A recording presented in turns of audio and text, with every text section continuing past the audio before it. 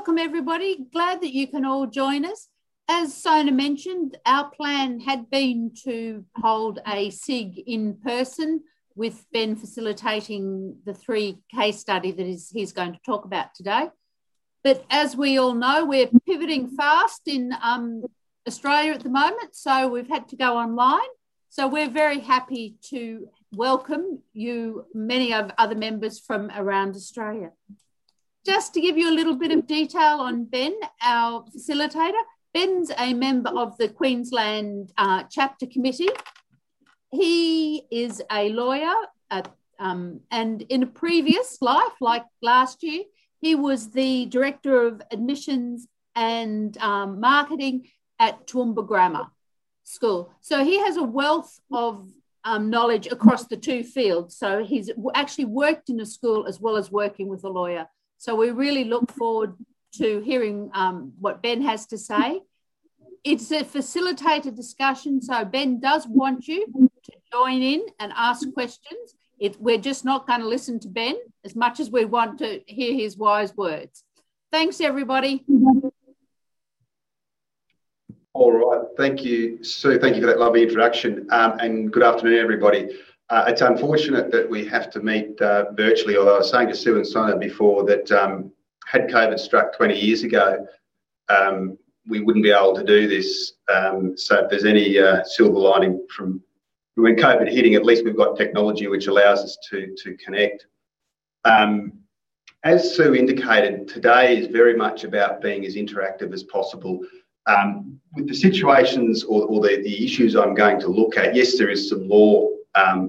There is quite a lot of law there, but more importantly, people in your roles, it's about practical realities. And I know back when I had my education hat on, obviously I dealt with lawyers because I practiced before I went and worked at a school, practiced law that is. And one thing lawyers are good at doing is giving legal advice. Sometimes we aren't as good as giving it in as practical terms as possible. So what I like to do in my practice now is to make sure that obviously the legal principles are very much paramount, but also putting it in a practical perspective, because at the end of the day, the nuts and bolts of admissions officers and how they operate and how they interact is very much a practical reality.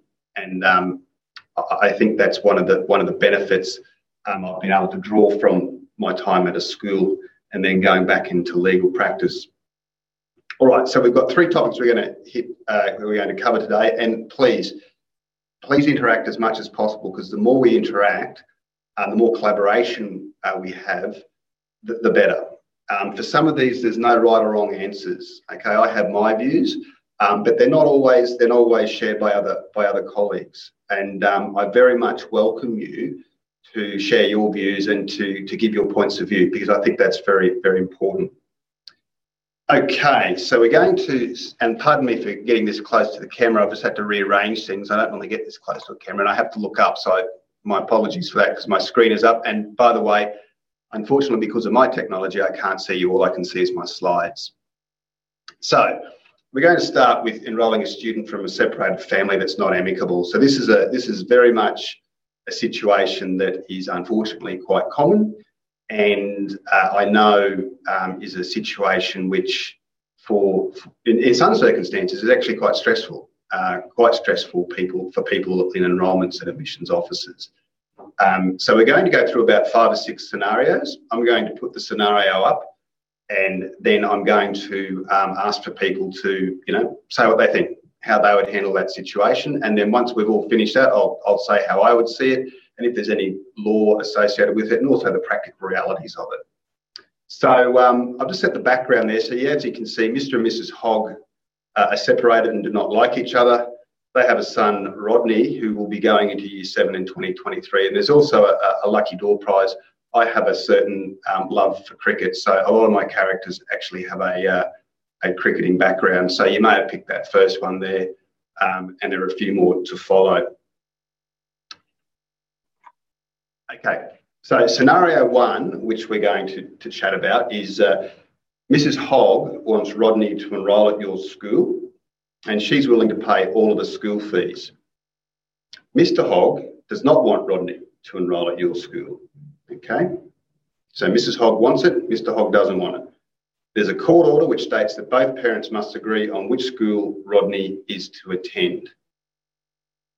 So what do we do in this situation? Again, please interact. The more we interact, the more we collaborate, the more we get out of it. Obviously, if there's no one wants to do that, then obviously I'll say what I think. But please, have we got any takers for how this would be handled in the first instance?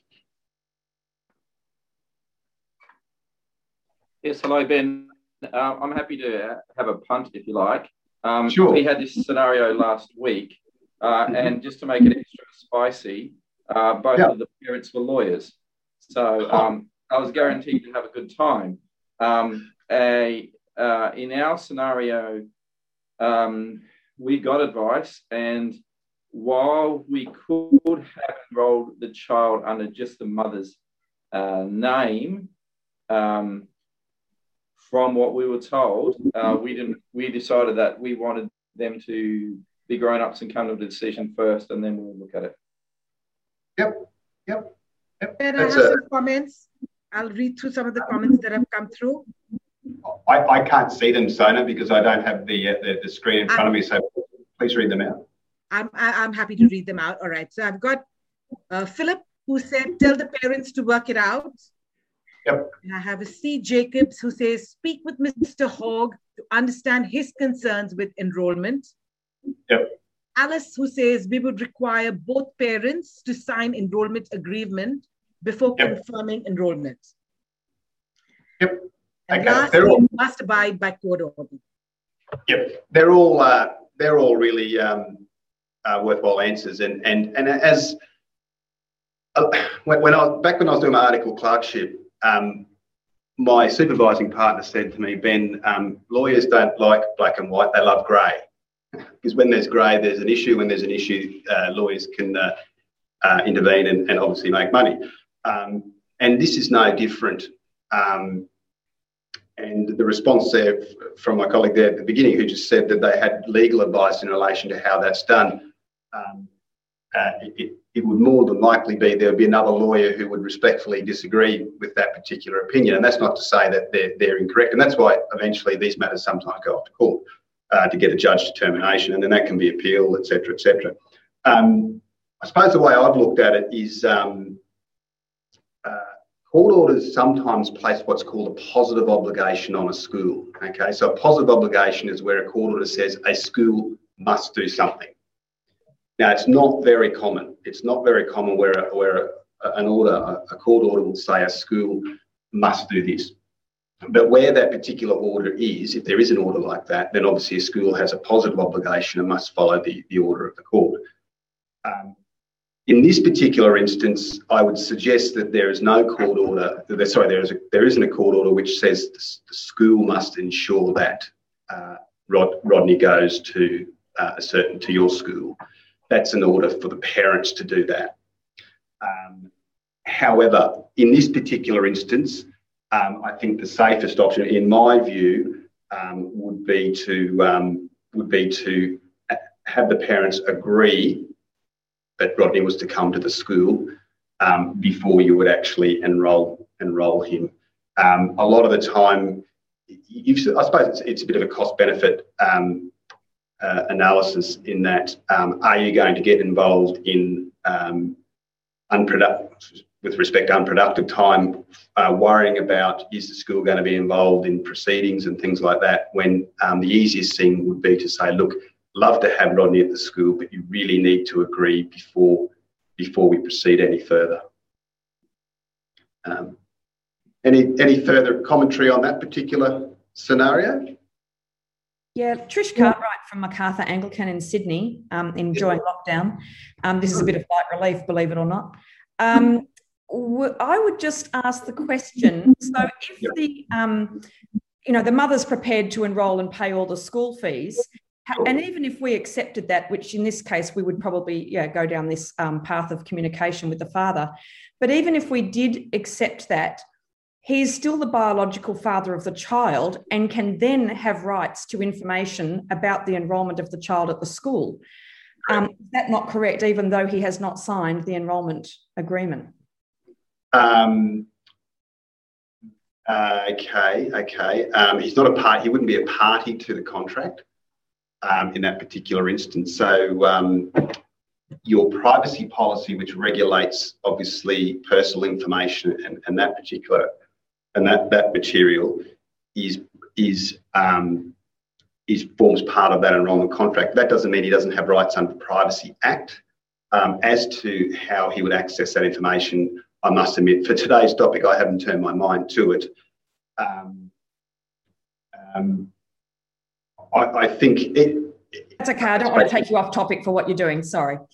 No, look, it's a really good point, actually. It's a really, really good point. I think, if it was to be litigated, then he could access information through the subpoena process. I mean, that would be pretty. That would be.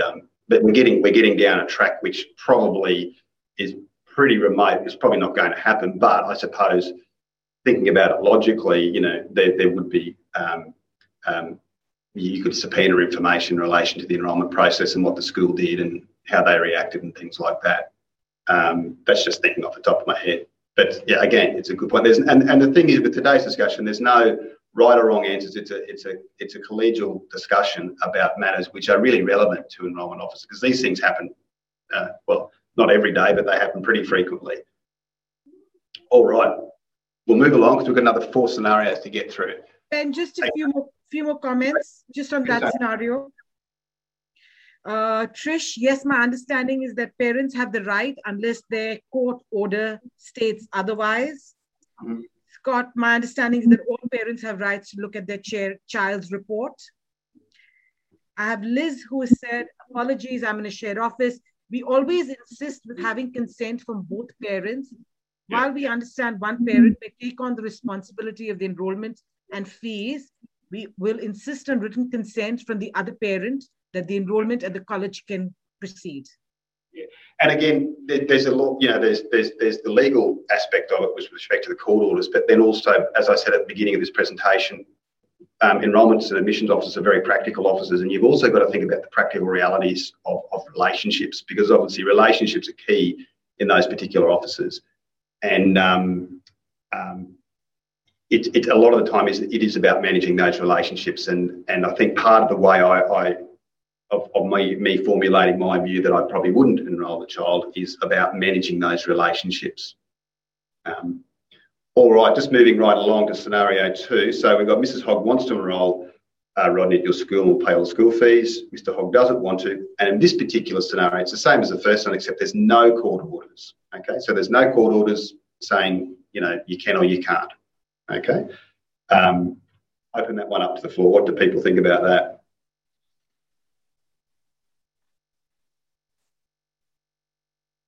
Any takers? So basically the same as the first scenario, but there's no order of the court. Yes, I have a response. Sure. Okay, so Danielle Harper from St. Luke's Grammar School. We've actually had a situation, unfortunately, it was about 10 years ago, and it's really changed our practices ever since, but we did enrol somebody without both consent, and then it just turned around that the dad then unenrolled him, and then the mum re-enrolled him, and it's just like, okay, we don't want to go down that path. So realistically now, every time we have this situation, we do not even proceed with it unless we have at least obviously one signature on the application form, and if the other person or parent is not wanting to sign it, then we must have it in writing that they are okay with it and that type of thing, which I think has been said before, but literally the best thing is to look long term, because it's going to be a nightmare going forward if you have a student at the school that parents are not, both parents aren't wanting or okay with that person being there. It causes so many issues, and the poor child is in the middle. So we make sure that the parents are both in agreement and they've sorted their situation out before they enrol. Yeah, that's a good response. That's probably the way I proceed on that. Again, I always required both parents to agree, but that's not to say that other people might have a different view, and I'd like to hear if there are people who do have a different view and why. And as I said, there's no right or wrong answer. all the reviews that are coming is that both parents must consent. Yes. So all the comments that are coming in, Ben, say that. We have had situations previously where we have enrolled when one of the parents doesn't consent.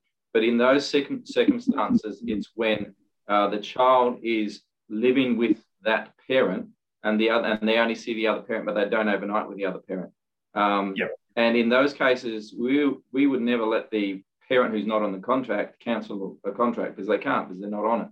So there are circumstances when we've done it, but it's pretty rare, and it's a lot easier. If there's a court order that states that there's sole parenting responsibility, it's a done deal, but otherwise it gets a little bit tricky. I think this scenario also highlights practicalities again, because at law there's nothing there to prevent you from enrolling Rodney, but the practical reality is you're going to have a big fight on your hands most likely if you do, and I think a lot of the time that should be guiding your judgment in relation to this. Any other takers? No? Okay, we'll keep skipping along because we've got a bit to get through. It's already 10 to 3. Okay, scenario 3. Mrs. Hogg wants Rodney to enrol at your school or pay all the school fees. Mrs. Hogg states that she hasn't seen Rodney and not heard from him for over 12 months, and there are no court orders. So basically, we've got an absent father, and she and Rodney haven't heard from him in that time. She wants to enrol Rodney. She's going to pay the school fees. What do we do in that situation?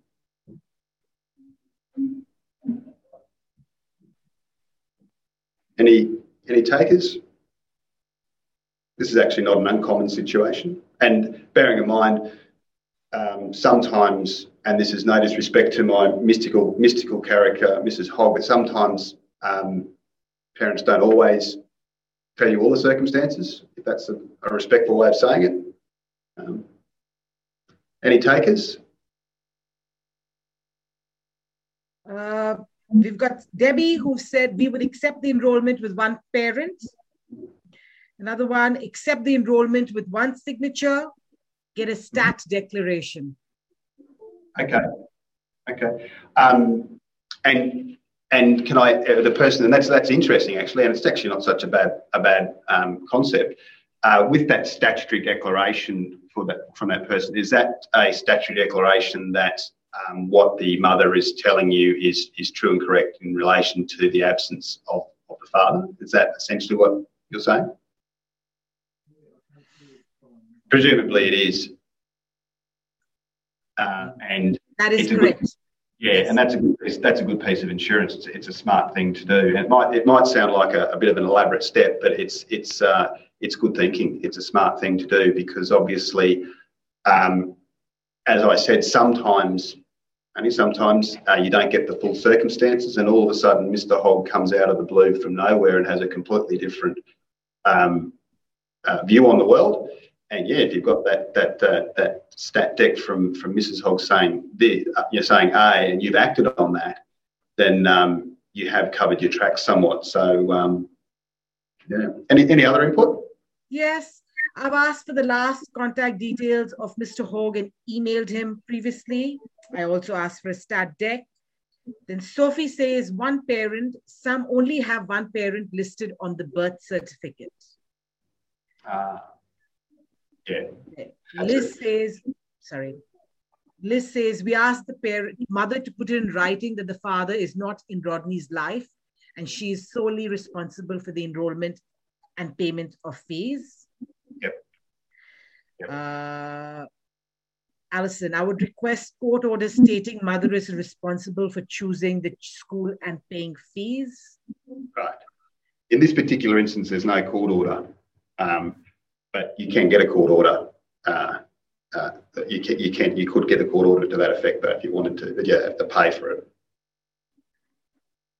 They're all really good responses, Sona.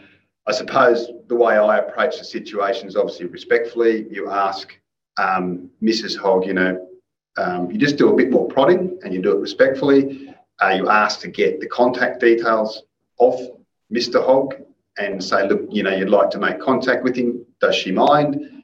And obviously, if she said, well, she does, if she did mind, then probably the discussion would finish then, because I think a prudent enrolments officer would ensure that they at least made that ask that question, and then once they have that information, they can act on it. And if they're not willing to give that information, then I think that's probably where you finish.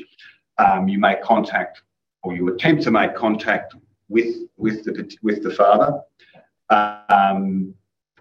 I suppose, and let's say you do make contact with him, I suppose you have to then very respectful, and actually prior to making contact with him, you probably should get the consent of Mrs. Hogg to discuss the situation with Mr. Hogg and the fact that he's been absent for that period of time, and you may get a different set of instructions from him in relation to that. So I suppose what I'm saying is you should do some fact finding.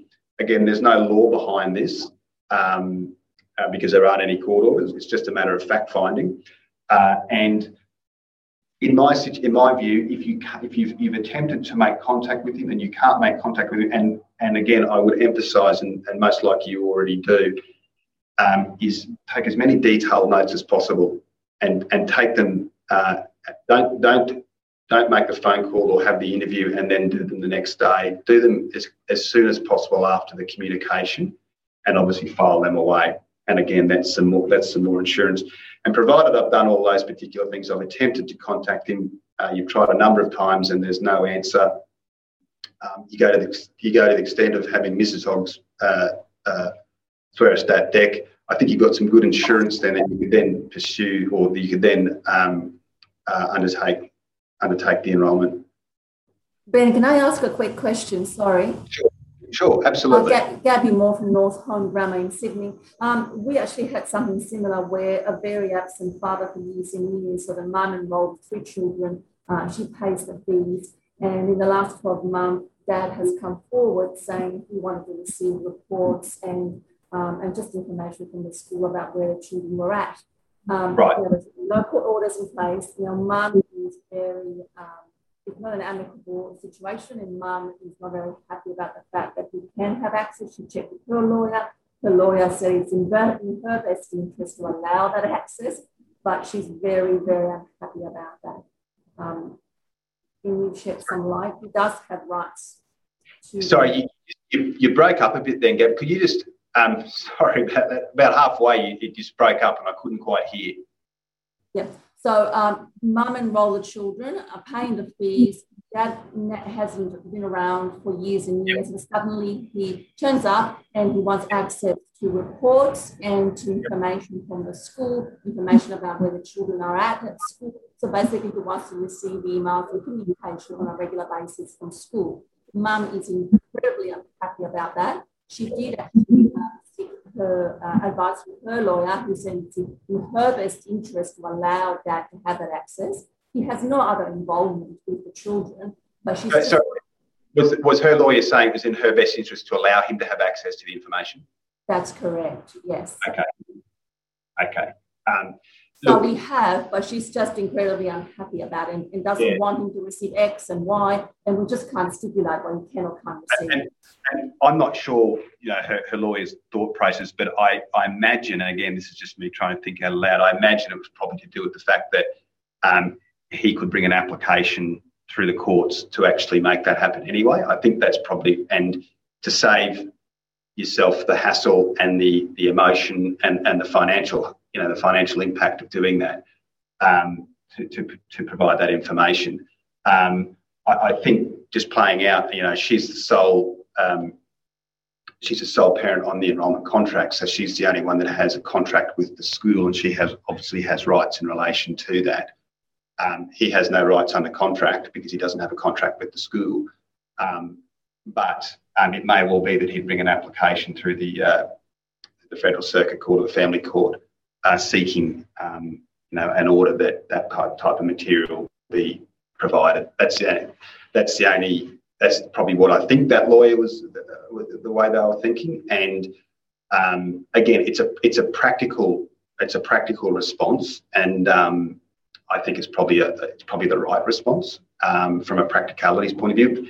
But again, each particular situation is going to be different, and a lot of the practical responses you make will most likely reflect the relationship and your knowledge of the relationship of the parties in particular. But I don't necessarily disagree with that position. But again, that's unique to that particular situation. All right. Thank you. Any further commentary on scenario 3? We've got 2 more to get through before we hit the next. There are 2 questions just with this scenario. Yeah. How long do you wait for the second parent to sign when you have emailed and phoned the second parent several times and obviously no court order has been produced? So how long? Again, that's subjective. And I suppose it's whether or not you've actually made contact with them. And if you have made contact with them, you might try a couple of times, and on the 3rd time you say, look, if you don't get back to me, my instructions are that I'm going to enrol your son or daughter. Obviously, if you've tried if you haven't made any contact with them and then you send them an email and they don't respond to that, then, you might wait a week and then you would enrol. Again, subjective. Yep. And last comment, biological parents have rights, don't they? Even if there are no court orders?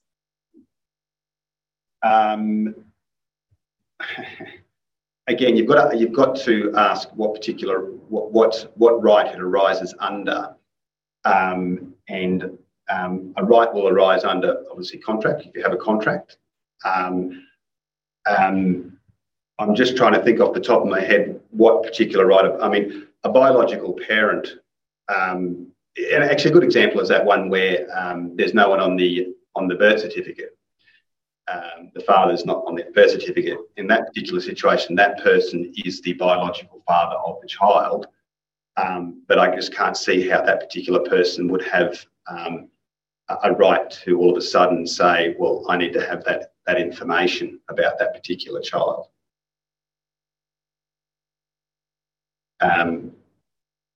Obviously, if there was a contract, they have rights under contract. And again, moving to the practicalities of the situation, if indeed you think there's going to be some argy-bargy about it, it's a matter of trying to ensure that you make the process as smooth as possible.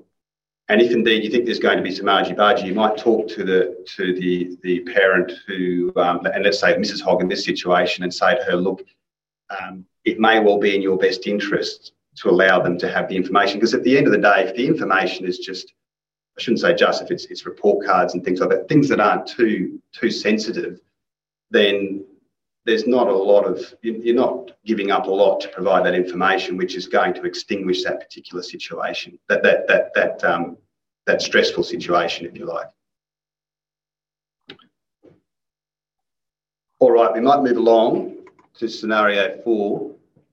Mrs. Hogg wants Rodney to enrol at your school and pay all the school fees. Mrs. Hogg states that she and Rodney have not heard, so same situation, except there's a court order which states that both parents must agree on which school Rodney is to attend. So the same as scenario 3, the only difference is there's a court order that says what school he must attend. So Mr. Hogg hasn't been seen, but there is a court order. So what do we do in this situation?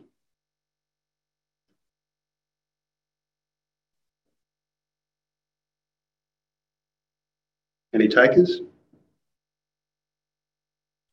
Then we have to honour the court order, need both signatures.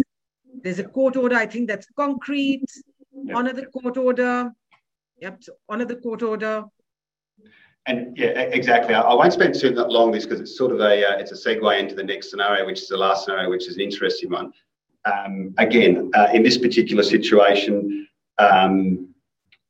boiling it down, I wouldn't enrol this particular student, even though Mr. Hogg has been absent. Again, you're relying on Mrs. Hogg telling you the full circumstances. Yes, you could get a stat tech to say that she's done all that, but it may well be all of a sudden Mr. Hogg appears out of the blue and waves his court order and says, well, hey, have a look at this. Why didn't you follow this? And again, you're in a world of pain. So again, it's about managing the practical situation. And even though the court order may not place a positive obligation on the school to do something, as I discussed in the first scenario, it doesn't necessarily mean it doesn't necessarily mean that you wouldn't not enrol. You wouldn't enrol the child, even though there's no positive obligation on the school to do it. The school can still say no in that situation. Okay, last one, scenario 5. So Mrs. Hogg wants to enrol Rodney at your school, pay the school fees, it's the same. The only difference, you've tried to contact Mr. Hogg on numerous occasions, but he doesn't return your call. Okay, so he's not absent, but you've tried to contact him. There is a court order which states that both parents are to have equal shared responsibility for Rodney, which involves making a decision about a major long-term issue in relation to Rodney. It doesn't say anything about schools. It just says that they have to make any major long-term decision, which enrolling a child at a school, in my view, would be. They have to make that equally. So how would people approach this situation?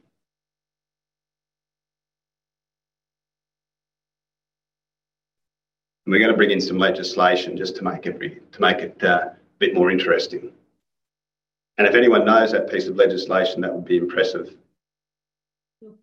Comments coming in? Yep.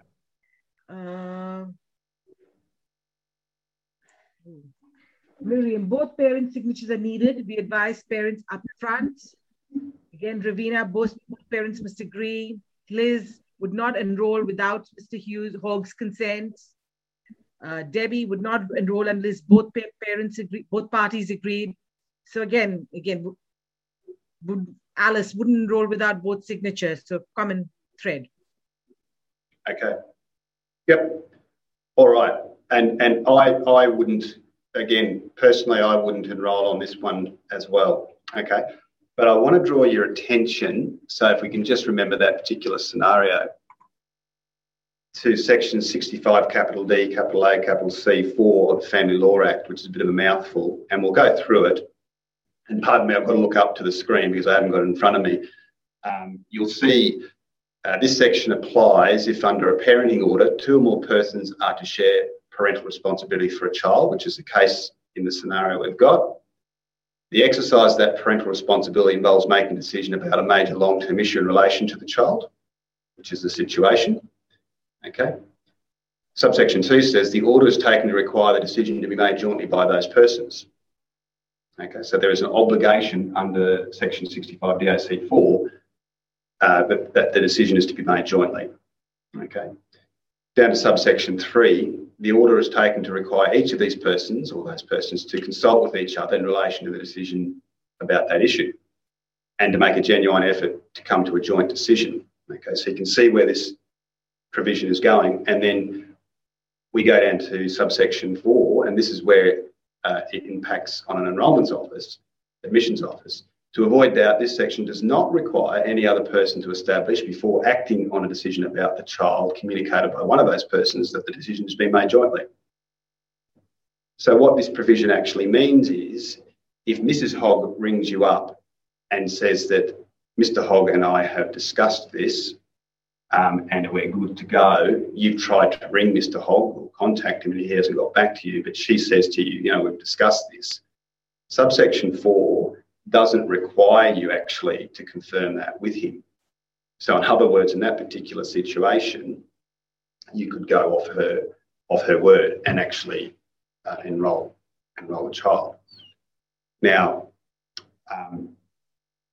that's as a matter of law, but let's go to the practicalities. Can you imagine ringing up Mr. Hogg and saying to him, oh, Mr. Hogg, by the way, we have enrolled Rodney and we relied on section 65, capital D, capital A, capital C, subsection 4 to do it. I hope you have a great day. I don't think you'd have a very happy father that particular situation. Has anyone ever come across this situation before and this particular scenario?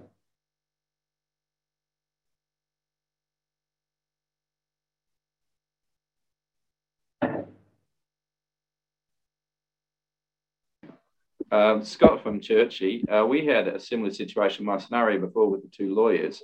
We started the enrolment process and sent out emails to both parents. And one of the parents got back to us.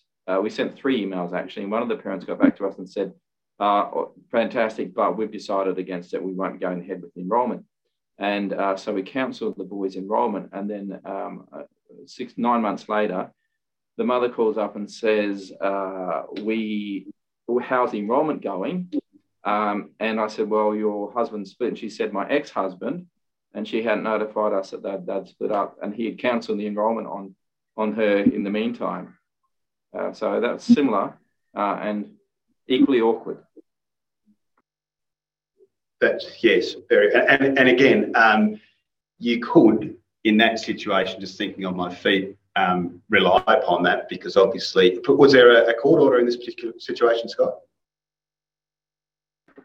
No court order at this moment. Okay. We were going to court, and she wanted us to proceed with enrolment so she could take, because they apparently gave us some leverage in court, but we didn't. Yeah. So this particular scenario this particular provision, you do have to have a court order, and you have to have those particular elements that are set out in 1A and 1B of subsection 1A and 1B for this to be relevant. I suppose I'm just using this as an example of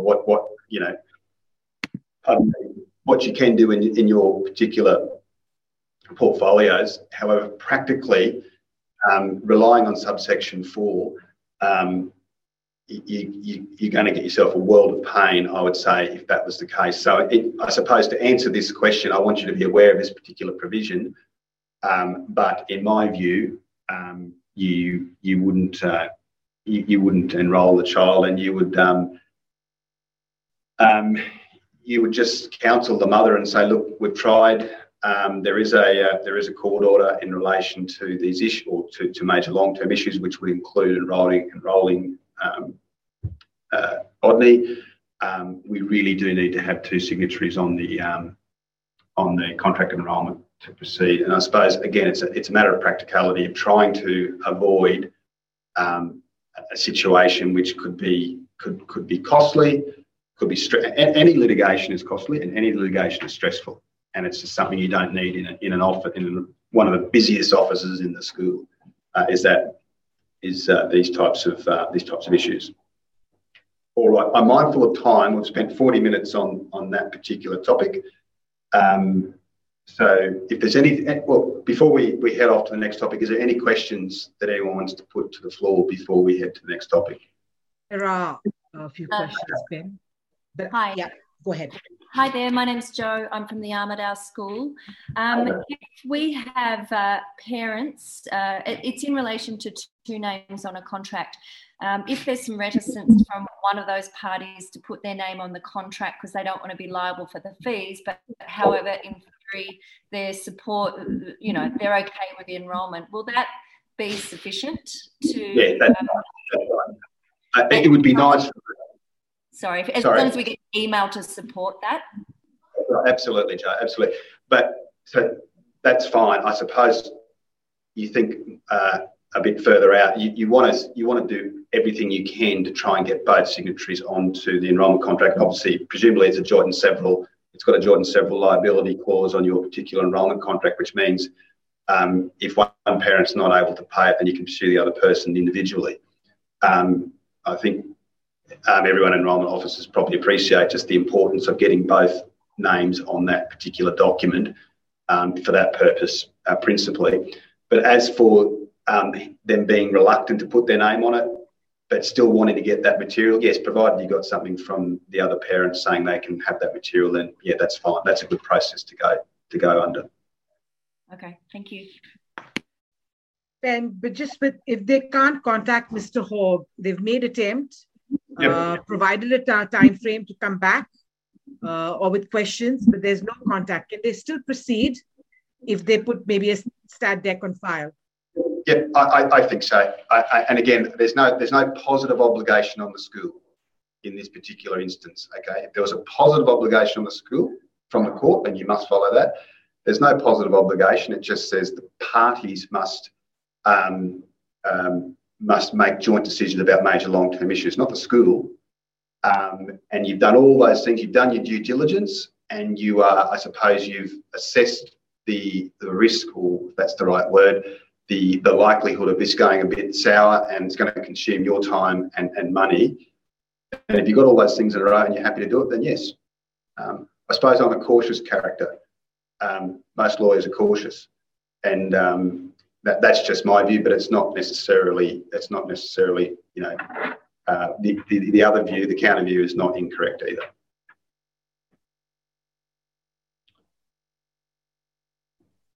All right, if we could move right along to the next topic, which is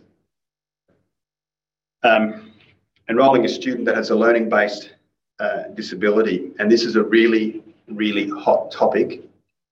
And I'll just set the background before I go into some commentary on it. So again, I'm a cricket fanatic from the 80s, so you may pick up on this one. The Garner family have a son, Joel, who has ASD and a mild intellectual disability. They want to enrol him at your school starting in Year 7 in 2023. Your school has just spent $20 million building a new indoor pool. What do you do?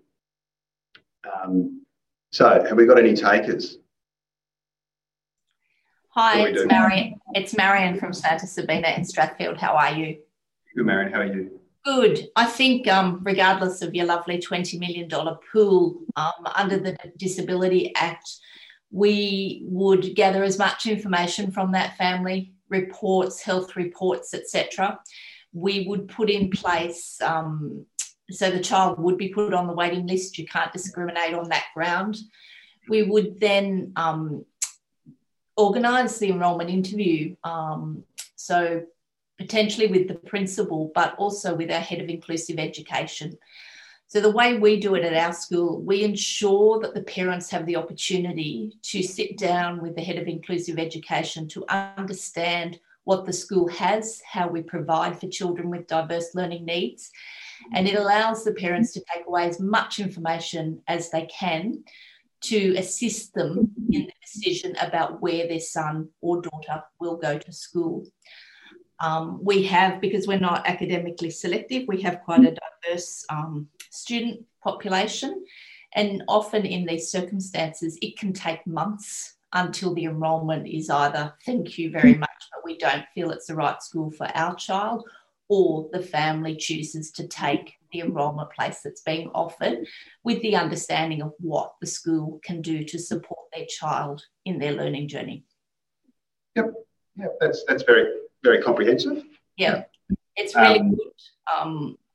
I have had the opportunity to learn a lot from the head of inclusive education. We've had 2 in the time I've been there.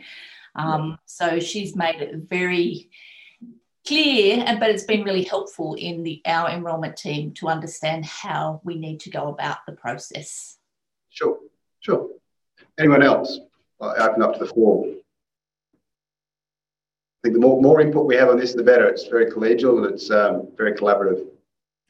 We have a process where we would provide a 3-month period to collect all the data that's required and give the parents time to get any reports that we need. So we refer to our learning enrichment team. They take over the enrolment prior to interview and meet with the parents, understand exactly what the needs of the child are, advise of any other reports that we require, and we provide a 3-month period for them to do that. We also have a consent form for them to sign, and that allows our learning enrichment teacher to speak to those service providers to gain an understanding of what treatments or what therapies the child might be undergoing, and then that moves to interview. Yep. Okay, all good. Anyone else? I have a question from Gabby Moore. Yes, I have a question. Mm-hmm. Under what grounds can you say the school is not the right school for their child? Okay, we'll get there. Yes. Well, I will address that very much very shortly. Okay, and a comment from Philip. gather relevant information on the disability, determine the arrangements you would make as a school, discuss this with the parents, and if the parents agree, just went out. And if the parents agree, proceed with the enrollment. Okay. All right. Anyone else before I start going into more general discussion? There is one more comment. Accept application, exceptional learners review, permission form from parent to contact specialists and current school, review of our ability to support, and then meet with parents to explain what they can expect if enrollment was to proceed.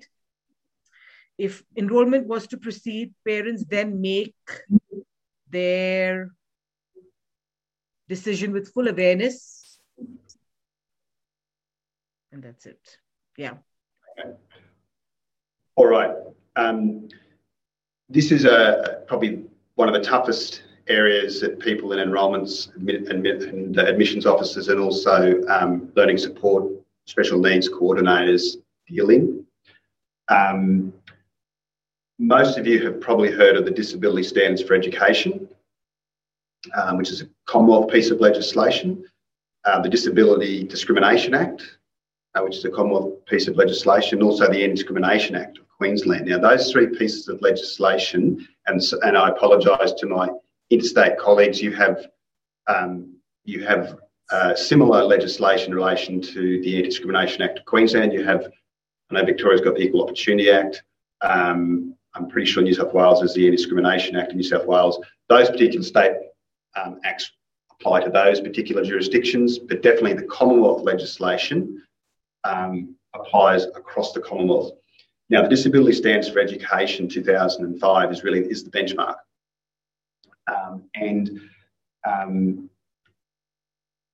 And with all due respect to schools, it's not uncommon for schools to not actually get this right. And you will find that families who have children with disabilities are quite aware of their rights, and which is fair, which is very, very fair, and that's why we have this legislation to protect their rights. You may also be aware of the Disability Royal Commission. It's looking at quite a number of things, but one of the things it's looking at is education, and just that question about when can you say this is not the right school for you. The Royal Commission has been in operation now about 18 months. It's been run by Ronald Sackville, who's a former federal court. I think he was Chief Justice of the Federal Court, a very experienced and well-respected judge. And he is the chair of the commission. And they took evidence, or they did hearings, I should say, in Queensland mid last year, and they made an interim report in October last year, and that interim report I think was 500 or 600 pages, and it was condensed actually into an 80-page summary, which, if you do get a chance, you should have a look at it, because it is a lot of it is relevant to schools. They looked at these things called areas of further inquiry, and one of those areas of further inquiry was called gatekeeping.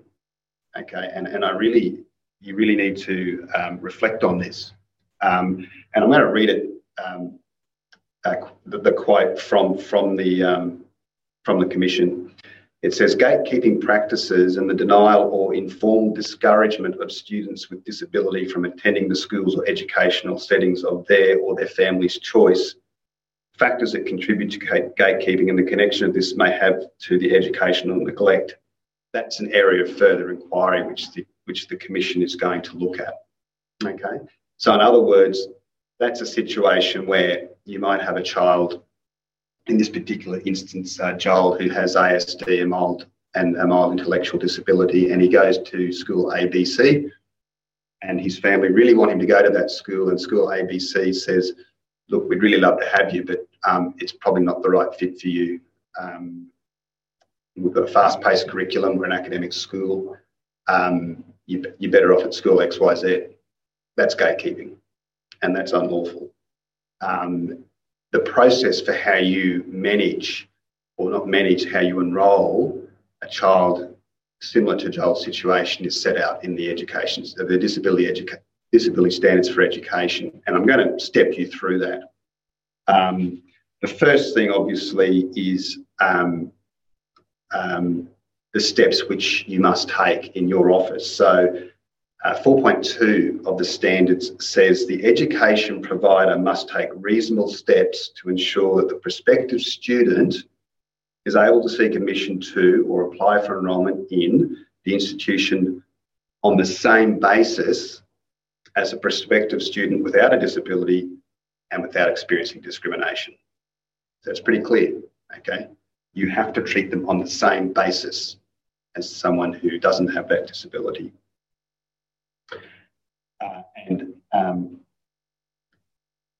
Standard section, or section 2.2 of the standards says an education provider treats a prospective student with a disability on the same basis as a prospective student without a disability if the provider makes any major decisions about admission or enrolment on the basis that reasonable adjustments will be made. And I think one of my colleagues there in the audience actually referred to adjustments, what adjustments they make.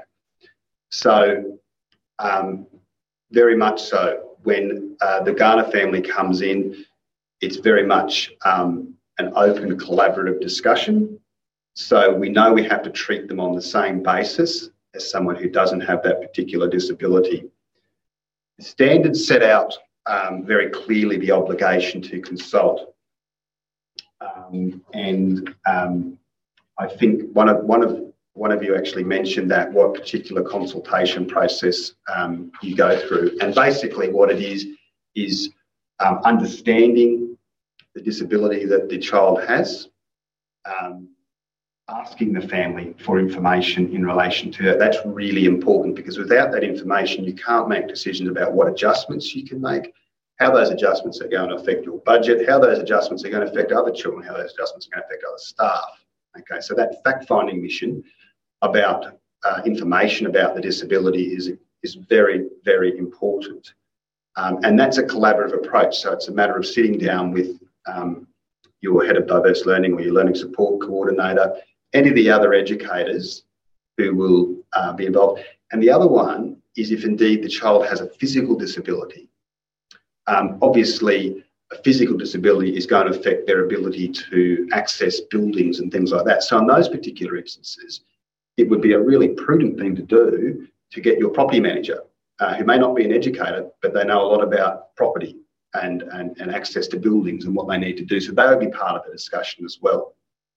So the standards make it incumbent upon schools to have that consultation process with the family, and that is very, very important. And every time you do this, you should be documenting it and making notes as to what you've discussed, what you've agreed upon, who was present. Again, that's just good practice. It's good practice, but it's also some insurance for you as well. So we consult about what adjustments we're going to make. Part of that information exercise or gathering exercise also is asking the families to provide that information, but also asking them, if necessary, if they would be agreeable to you getting, or to the school obtaining, professional advice in relation to a particular child's disability. And that's a really good measure for both the family and also the school. Okay. And from there, you can make the adjustments that you need to make, you think you need to make, to facilitate the enrolment. So I'm going to stop there, because we're sort of halfway through the process, and I welcome any thoughts, questions or queries on what I've discussed so far. I can see a question from Gabby Moore. Mm-hmm. Are there any definitions for reasonable adjustments? What is there is. It's a good question, Gabby, because there's a definition for what adjustment is, and there's also a definition for reasonable adjustments, and I'll touch on reasonable adjustments shortly. I suppose the term reasonable adjustments, one way to think of it is a school is required to make reasonable adjustments, okay? But a school is also not required to make unreasonable adjustments, and I'll discuss that shortly as well. But I'll touch on reasonable adjustments in that definition shortly. Anything else? Lease. Somebody, not sure. Perhaps Ben, I'll read out my comment if that helps. If the issue is really around discrimination, if we are a grammar school focused on a high academic, and if we say there's a requirement that students gets an A or a B or whatever to come into the school, then a child with a disability doesn't meet that standard. That's not discrimination, is that correct? And not only around grades, but if we have certain standards that we don't allow boys to come in when they have a needs improvement in behaviour, therefore, if I've got an ASD boy hanging from the rafters, as an example, am I discriminating by not allowing him when his behaviour doesn't meet our normal standards? So, who have I got first of all? Sorry, Scott Huntington, Churchy. Oh, sorry. I just missed that last bit, mate. It just broke up a bit. Yeah, I was just saying, if behaviour is also an issue, where we wouldn't allow a boy in generally who doesn't have a disability, and we also wouldn't allow a boy to come in with bad behaviour who has a disability, is there any issue of discrimination? That's actually a more complex question than you would think, because it goes to what the actual comparator of that particular situation is, and it's probably a bit too complex for the conversation this afternoon. I suppose getting back to the initial question, as I said, the school, it's a statutory requirement that the school must take steps to treat or to treat the student on the same basis, the enrolment of the student on the same basis that would for children that don't have a disability. You would have to. I would be very, very cautious on that footing in relation to saying you must get an A or you must get a B to be able to. Essentially, that's what you're saying. Is that right? That's not our policy. But if we were to run a policy like that, sorry. Yes. That would be, in my view, that would be a very difficult policy to run.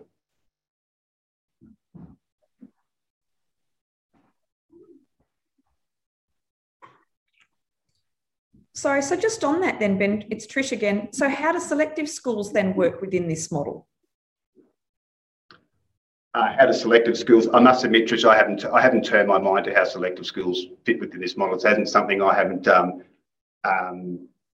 It's not something I've seen in Queensland in relation to, I know in New South Wales they have entrance levels. Is that right? Yes, that's right. They have to sit an entrance exam and get a certain grade to enter. So I'm just wondering how that ties in with disability, and how are they therefore rejecting a student with a disability in light of that discussion? Right.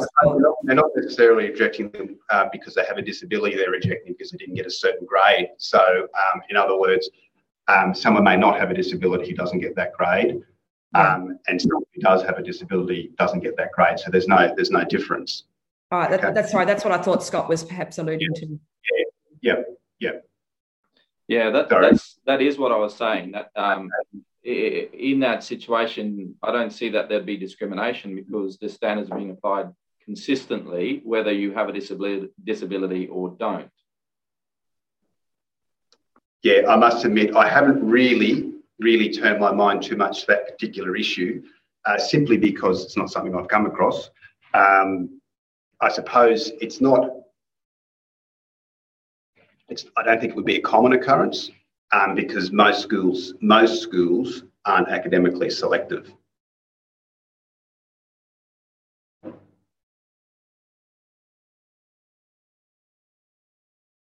Any further comments?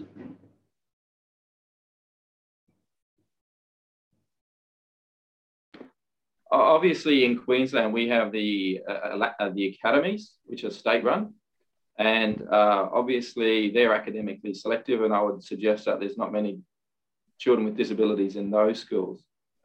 Which academies are they, Scott? Pardon me? Which academies are they? There's two academies, the state-run academies, Queensland Cracky or something. There's an arts one and there's a science one. Yep. They're state-run. I suppose if we took out of this particular situation, let's say we take out the mild intellectual disability, has ASD, and they achieve the required standards, if you like, to get into a selective academic school. Then obviously you would then just focus on the ASD and what adjustments you would need to make in relation to that particular disability. Yeah.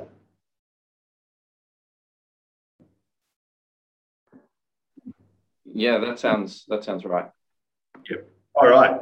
We'll keep chugging along because I've still got to get through half of this and then we've got to move on to another topic. So we talked about reasonable adjustments before, and adjustments. So a reasonable adjustment is, and this is straight from the standards. You look at a number of different things, and regard should be had to all the relevant circumstances of interest, including the student's disability, the view of the student or the student's associate, the effect of the adjustment on the student, including the effect on the student's ability to achieve learning outcomes, the ability to participate in course or programs, independence, and the effect of the proposed adjustment on anyone else affected, including the education provider, staff, and students. So in other words, you're not just looking at the effect that reasonable adjustments are going to have on the child, you would also look at the effect it's going to have on others, including, as I said, staff, other students, and providers. So it's not just an assessment of the particular child and their disability. You look at as a whole.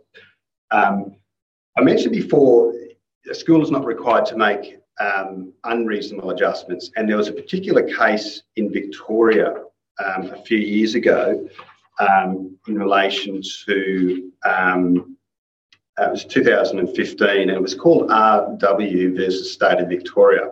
And long story short, this particular child was autistic and had a moderate intellectual disability, and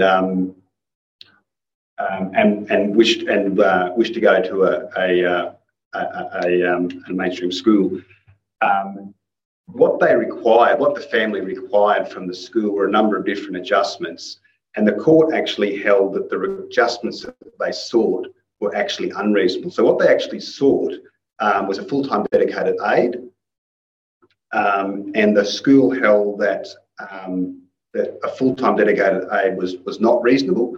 The tribunal, I should say, held that failure to provide a full-time aide did not prejudice the student from participating in the school program. Okay, so even though the family wanted a full-time aide, providing that full-time aide was an unreasonable adjustment. So the court or the tribunal held that they didn't have to provide that. The formal communication method, they wanted a speech pathologist as part of the adjustments. And again, the commission found that the significant individualised plan as put forward by the school, so the school actually put forward a plan to assist with the communication method, was sufficient, and the adjustment suggested by the student would not have produced any better outcome than what the school was going to suggest. So the school put forward a suggested outcome or suggested an adjustment, and the parents put out an adjustment or put forward an adjustment, and that particular adjustment was held to be unreasonable as such. And they also actually wanted a behaviour plan supervised by a psychologist. Again, the tribunal held that particular adjustment sought was unreasonable, and their school successfully defended an action in discrimination. The last thing I'll just touch on very briefly in relation to this is unjustifiable hardship. Is everyone familiar with the term unjustifiable hardship? Yep. Essentially, unjustifiable hardship is a defence to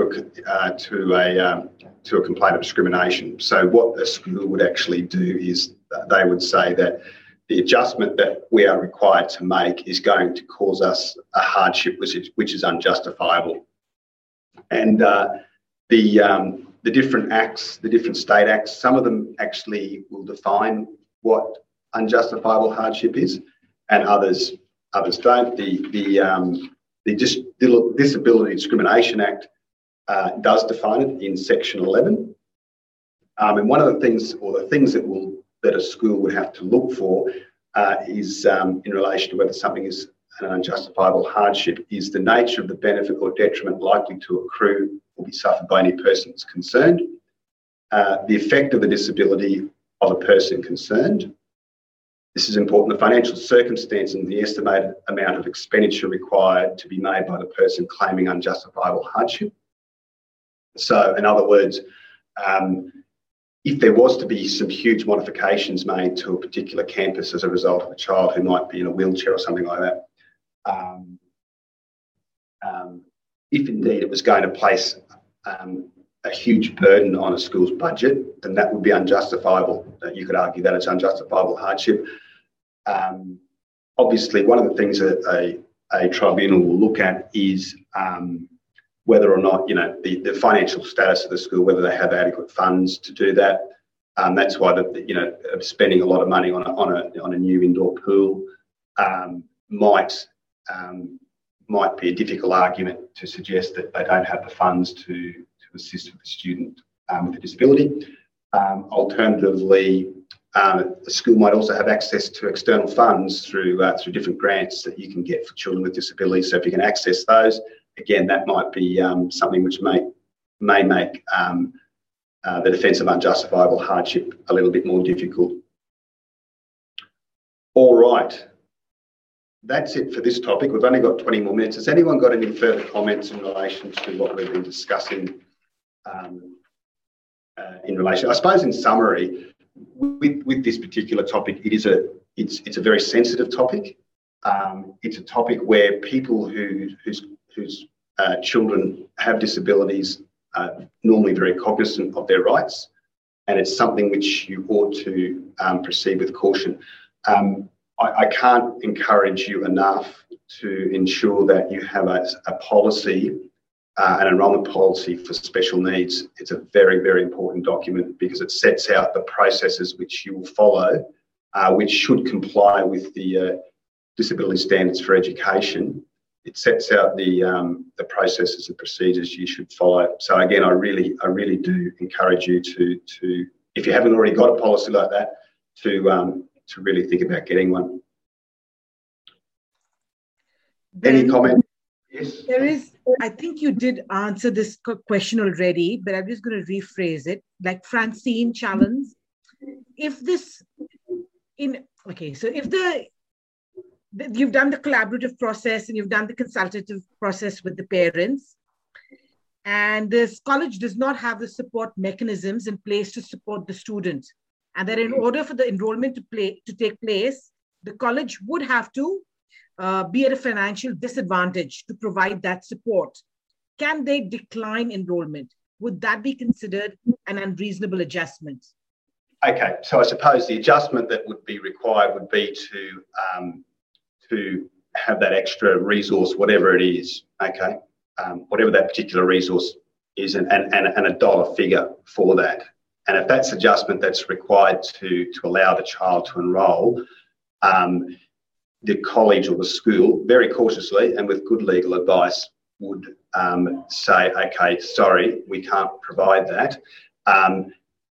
Most likely that would bring a discrimination complaint, and the defence to that discrimination complaint would be that it puts the school in unjustifiable hardship to implement it. And that's it. Unjustifiable hardship is a defence, okay? So the reasonable adjustment after the consultation process is finished is it's obvious that it's a certain resource. That resource is a very costly resource. You just say, look, we don't have the funds to do it. And if there was a discrimination complaint, the defence to that would be unjustifiable hardship. The expense that you'll be put to actually implement that adjustment is cost prohibitive. May I ask a question? My name is Shannon from Cranbrook. Yes, Shannon. We've sort of had these circumstances in the past where a family's come to us and their child has sorry. Yeah. Sorry, you're cutting in there. Sorry, is that better? Yeah, that's better. Sorry. So a family's come to us. Their child has ASD. We've been provided with reports. We've contacted their consultants, doctors. When the child actually does start with us, a whole lot of other range of issues kind of arise that we weren't informed of. Yeah, okay. And that sometimes can become very difficult. And does put pressure on. Yep. And whatnot. So, what would be the best way to sort of, I guess, deal with that? It's a really good question, and it's something that's not uncommon. And it's not uncommon because people, I think, with children with disabilities, are concerned that if they explain everything about it, then the child might not get be allowed to enter be enrolled at the school. And I suppose this is a legacy of gatekeeping practices.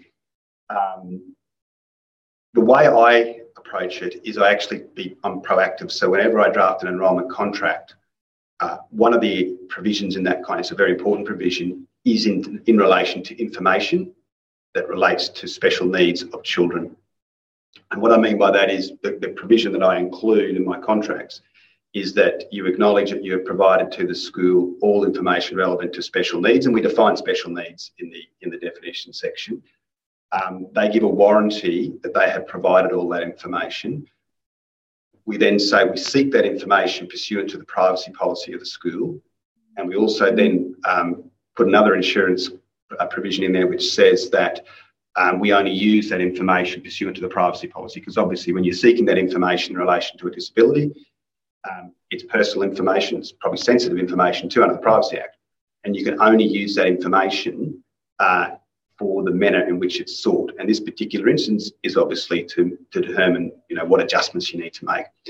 And then the final clause we will put in is that it's an essential term of the contract. So at law, an essential term is one that, if indeed it's breached, you can terminate the contract. So you can probably see where I'm going with this. So in other words, it will allow a school to terminate a contract if indeed information which a family is required to provide has not been provided.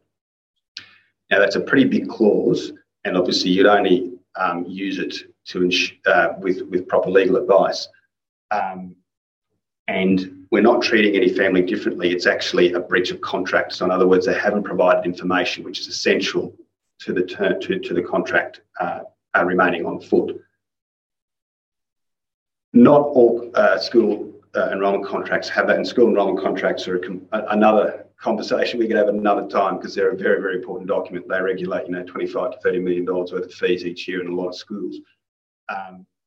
In a situation where you don't have that particular provision, really all you can do is follow the process that I've just discussed with you, the consultation process about what adjustments you can make. And if indeed it turns out that, similar to that scenario I just discussed before, where the family didn't give you all the information and now you've got all this other information where the adjustments you need to make just can't be made, then obviously you would have that discussion with the family. But I think, pardon me, the easiest way to address it is to actually address it at enrolment and to have a provision which makes it a legal requirement that all that information is provided. And it's only fair that it's provided, because if it's not provided, you have situations like what you're discussing, and that is where all of a sudden you've got these issues which obviously haven't been budgeted for in a school budget.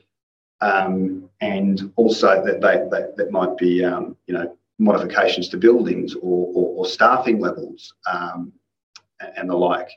So that information is very, very important. So as I said, I take a proactive approach, and that is required to be provided at the beginning. Does that answer your question? Yeah, that's great. I mean, yeah, it's just it's not a good way to start the relationship either between the family and the school, So thank you for that. Thanks for answering. Yep. Anyone else? And there are two more questions. Mm-hmm.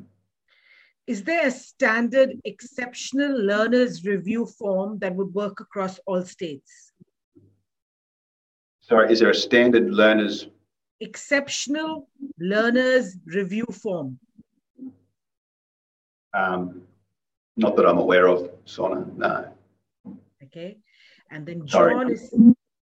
John saying, if a school had no debt, but is a very low-income school, would unjustifiable hardship stand?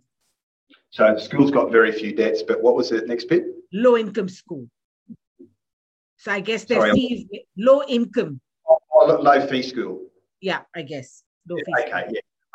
Again, it's a subjective assessment, and there's actually a really good case called Finney and Hills from 1999, Scarlett Finney, and I forget the school's name.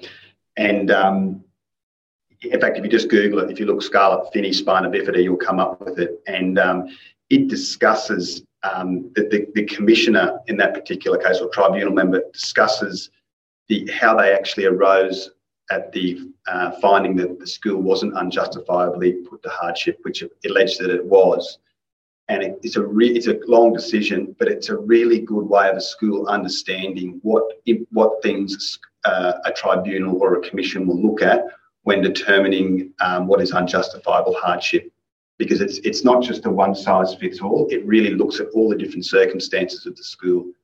And yes, low debt, low fees, that's going to be treated differently to a school that might be highly geared but also charge a lot of fees. So each particular situation is different, but I really do commend that to you. If you look up Finney 1999 spina bifida, you'll come to that particular decision. All right, it's 10 to 4, and I know we've got to finish shortly, so I'm going to keep rocking and rolling. So we'll move on to the last topic. And this is an interesting topic, and I think it's going to be one that we're going to see more and more of in the future.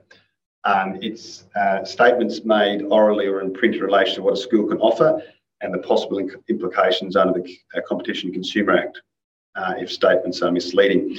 For those of you, you may have heard of, or you may remember the Trade Practices Act. Section 52 of the Trade Practices Act, it was a 1974 piece of legislation, a very important piece of legislation. That was Section 52 of the Trade Practices Act, was the misleading deceptive conduct provisions. When the Competition and Consumer Act of 2010 was enacted, it incorporated as a schedule what's called the Australian Consumer Law, and the old Section 52, which dealt with a misleading deceptive conduct, was put in Section 18 of this particular schedule. So we're going to have a look at this, examine this, and then look at a scenario, and then have a quick discussion, and then we probably will have to finish. So in relation to Section 18, I've broken it down, and there's some important, and then there's a lot to do with when it comes to statutory interpretation, obviously breaking down a particular provision. So we'll just go through it step by step. Obviously, a person has a very wide legal definition. A person at law is not just me or you. It can also include a corporation or a legal entity. So in this particular situation, a person would include a school. So is a school in trade and commerce? Any takers on that? Is a school in trade and commerce? Anyone got any suggestions of whether it is?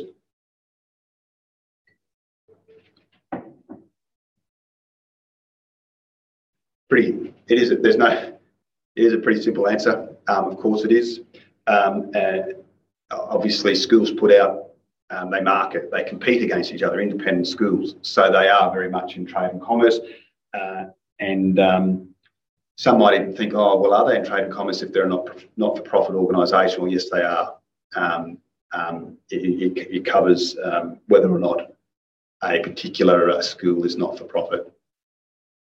So engaging in conduct. Do schools engage in conduct that could be misleading and deceptive? Any takers on that?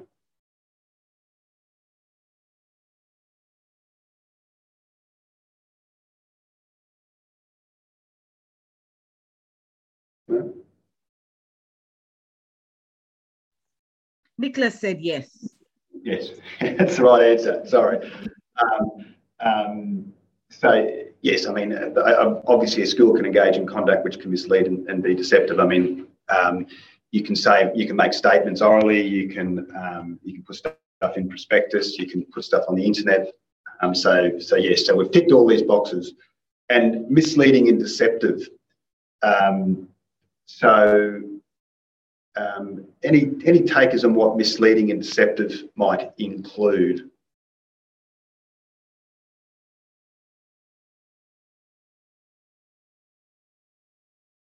It's something that I think, and I'm not suggesting people in enrolment or schools that deliberately mislead and deceive, but I think it's something that people need to reflect on when they're actually got the adrenaline flowing. You know that this particular family is looking at another school or a couple of different schools, and you really want to get them at your school.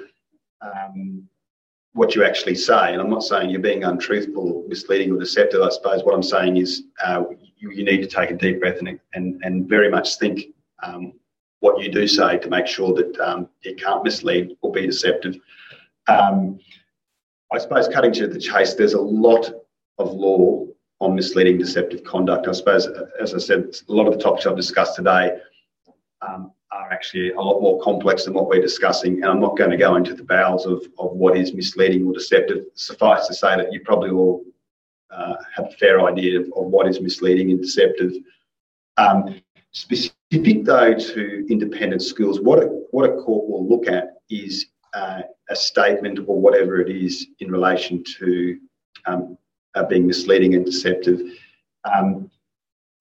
They have to look at the category of person that the particular statement is being made to. So, in other words, if someone has heard a statement in relation to an independent school that has no interest about going to that particular school, seeing their children at that particular school, then it's arguable that particular statement doesn't apply. But obviously, if you're talking to parents that are considering sending their children to an independent education, that's very much in the crosshairs, so to speak.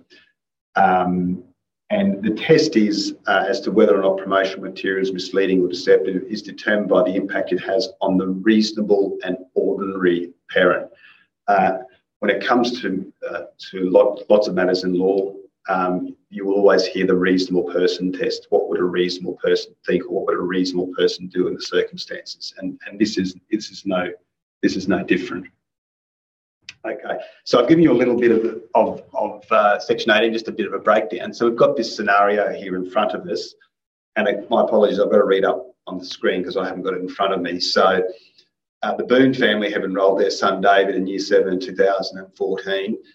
The Boone family went to a number of school open days and relied upon a glossy brochure that contained stunning colour photographs of perfectly manicured grounds, students with beaming smiles, state-of-the-art buildings, and a variety of instruments being played by very talented students. It also contained text that stated that it was committed to helping students reach their full potential and grow as people. The text was full of glowing adjectives about its teachers and was reasonably consistent with what other schools would say. So that's what they did.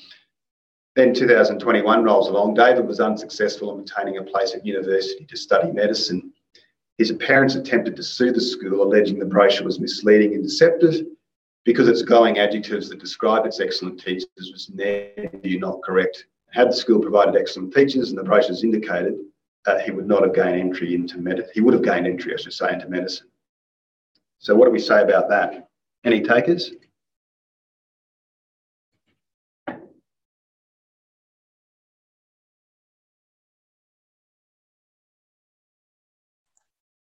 Anyone got any thoughts?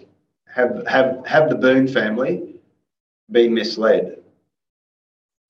All right. So we have one message. Mm-hmm. No, this is an older one. No messages. What is the measure of excellence they are using by Philip? What is it? Well, there's no measure. It's just a statement. Mel and Ali say no. The reason I put this, two reasons I put this up there. It's not uncommon for schools, and of course they want to sell their product, and so they do put up some beautiful photographs of children and and buildings and things like that, and they make some glowing remarks about resources and things like that. Is that situation, have they relied upon that? Have they been misled in this particular situation? Are they being misled? Julie Cooper says, very difficult to prove. Yep. Gabby Moore, how can this be proven again? Yep. They made their own decision to enroll, and this college has sold the college to them. Yep. Okay. Cutting to the chase, this is actually mirrored off a particular case in Victoria from a few years ago called Weir versus Geelong Grammar School. And basically, I've just changed the names and just manipulated it a little bit. But in that particular, so this scenario I've given you has essentially been tested by a court, and the court said this, and in this particular instance, the student's name was a student called Rose, and Rose wanted to study law. And it said the school contracted to provide its resources to Rose whilst she was a student, and it did so. The school did not contract to get Rose into law at Sydney Uni. It did not contract to create special curriculum for Rose, to place her in a gifted and talented program, to dedicate special resources to Rose over and above the high levels of resources that it made available to other students. The school did not contract to supply individual tuition. It is a school, by publicising a positive education curriculum, the school was not contracting to have Rose achieve a particular set of results. So what this particular instance is, and also the instance in Weir versus Geelong Grammar School, is called puffery. Okay, it's referred as in the legal context called puffery. So a puff is best described as a superlative or comparative test that is a self-evident exaggeration unlikely to mislead.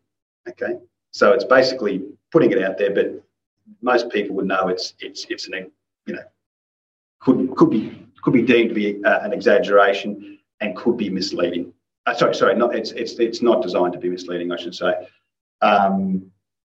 So this particular instance, it's a puffery and it wouldn't be misleading. Now, very quickly, I'm just going to pose a couple of other scenarios. So this is sort of a bit glossy, subjective.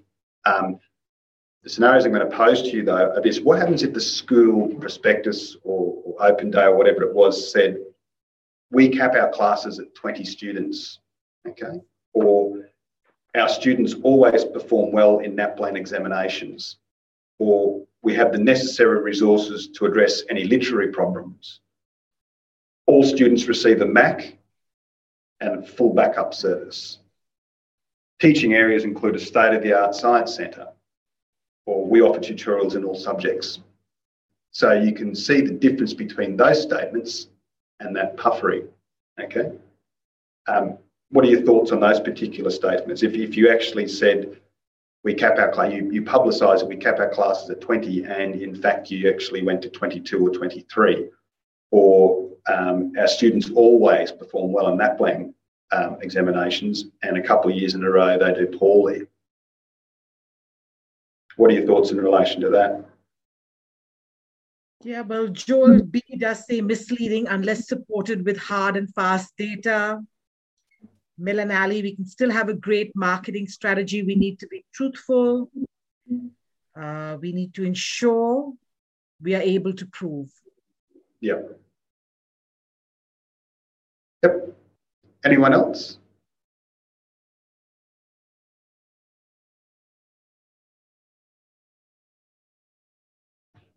Okay. Trish, that list is measurable, which is problematic if the school doesn't meet those standards.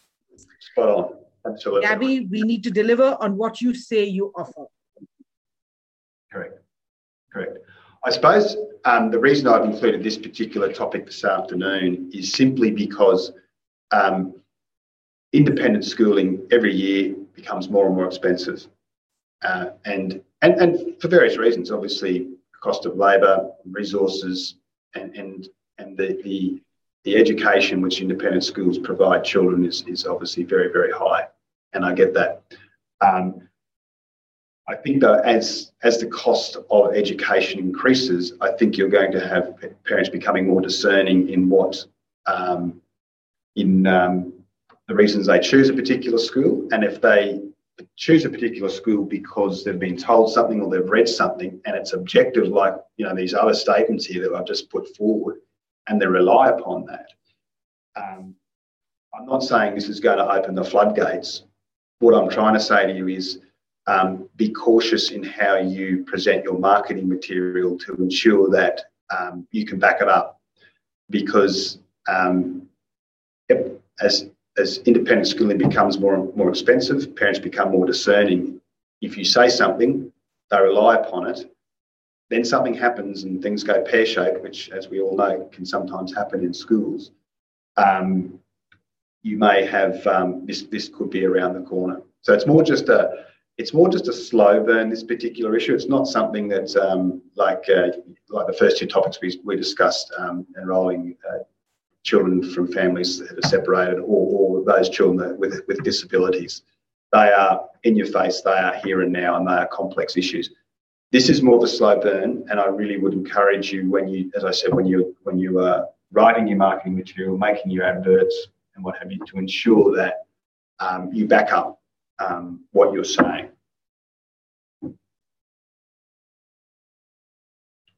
All right. And I suppose the other thing is with this is, and I'll these are some resources I use. That top particular paper is a really interesting paper from 2009, and I'd encourage you to read it because it's actually an academic paper, and some of this material today I've relied upon that as a resource. It takes you through a more in-depth discussion, and it does allude to the fact that a lot of this doesn't get to the litigated stage where it gets to a court determination. Sometimes parties will settle. So when parties settle privately, you don't actually necessarily know about it. So either way, I'd just be cautious in the material you put out, be professional about it, and make sure that you don't sort of put yourself in a position where you could get into a bit of strife. All right, Sona, any further questions? Happy to take questions on anything. We are sort of going over. Thank you for your time, Ben. I have one question out there. Question not related to this. With wait lists, are schools obliged to order by application enrollment date, or is it subjective on a range of matters? Look, it's subjective on a range of matters. The only thing I'd say, though, is if indeed you have an enrolment policy, if you have an enrolment policy which you publish and it sets out a certain procedure, then you must follow that procedure. Because there would be issues if you didn't follow that procedure. Although in saying that, though, in law you've got to have a cause of action, and there's no contract between a parent on a waiting list and a school.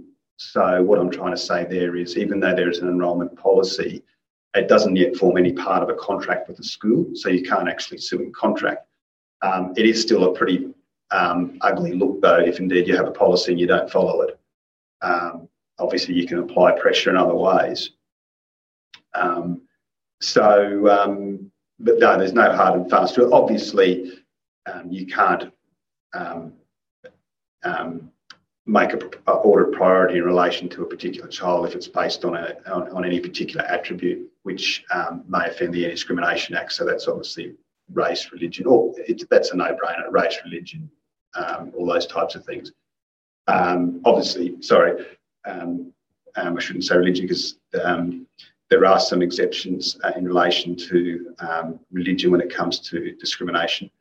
But obviously race, sex, sexuality, all those types of things, you wouldn't obviously work out what the actual order is based on those particular things. Fantastic. Just a lot of comments coming in. Ben, thanking you for this session, for all the information. Sue, did you have anything to say?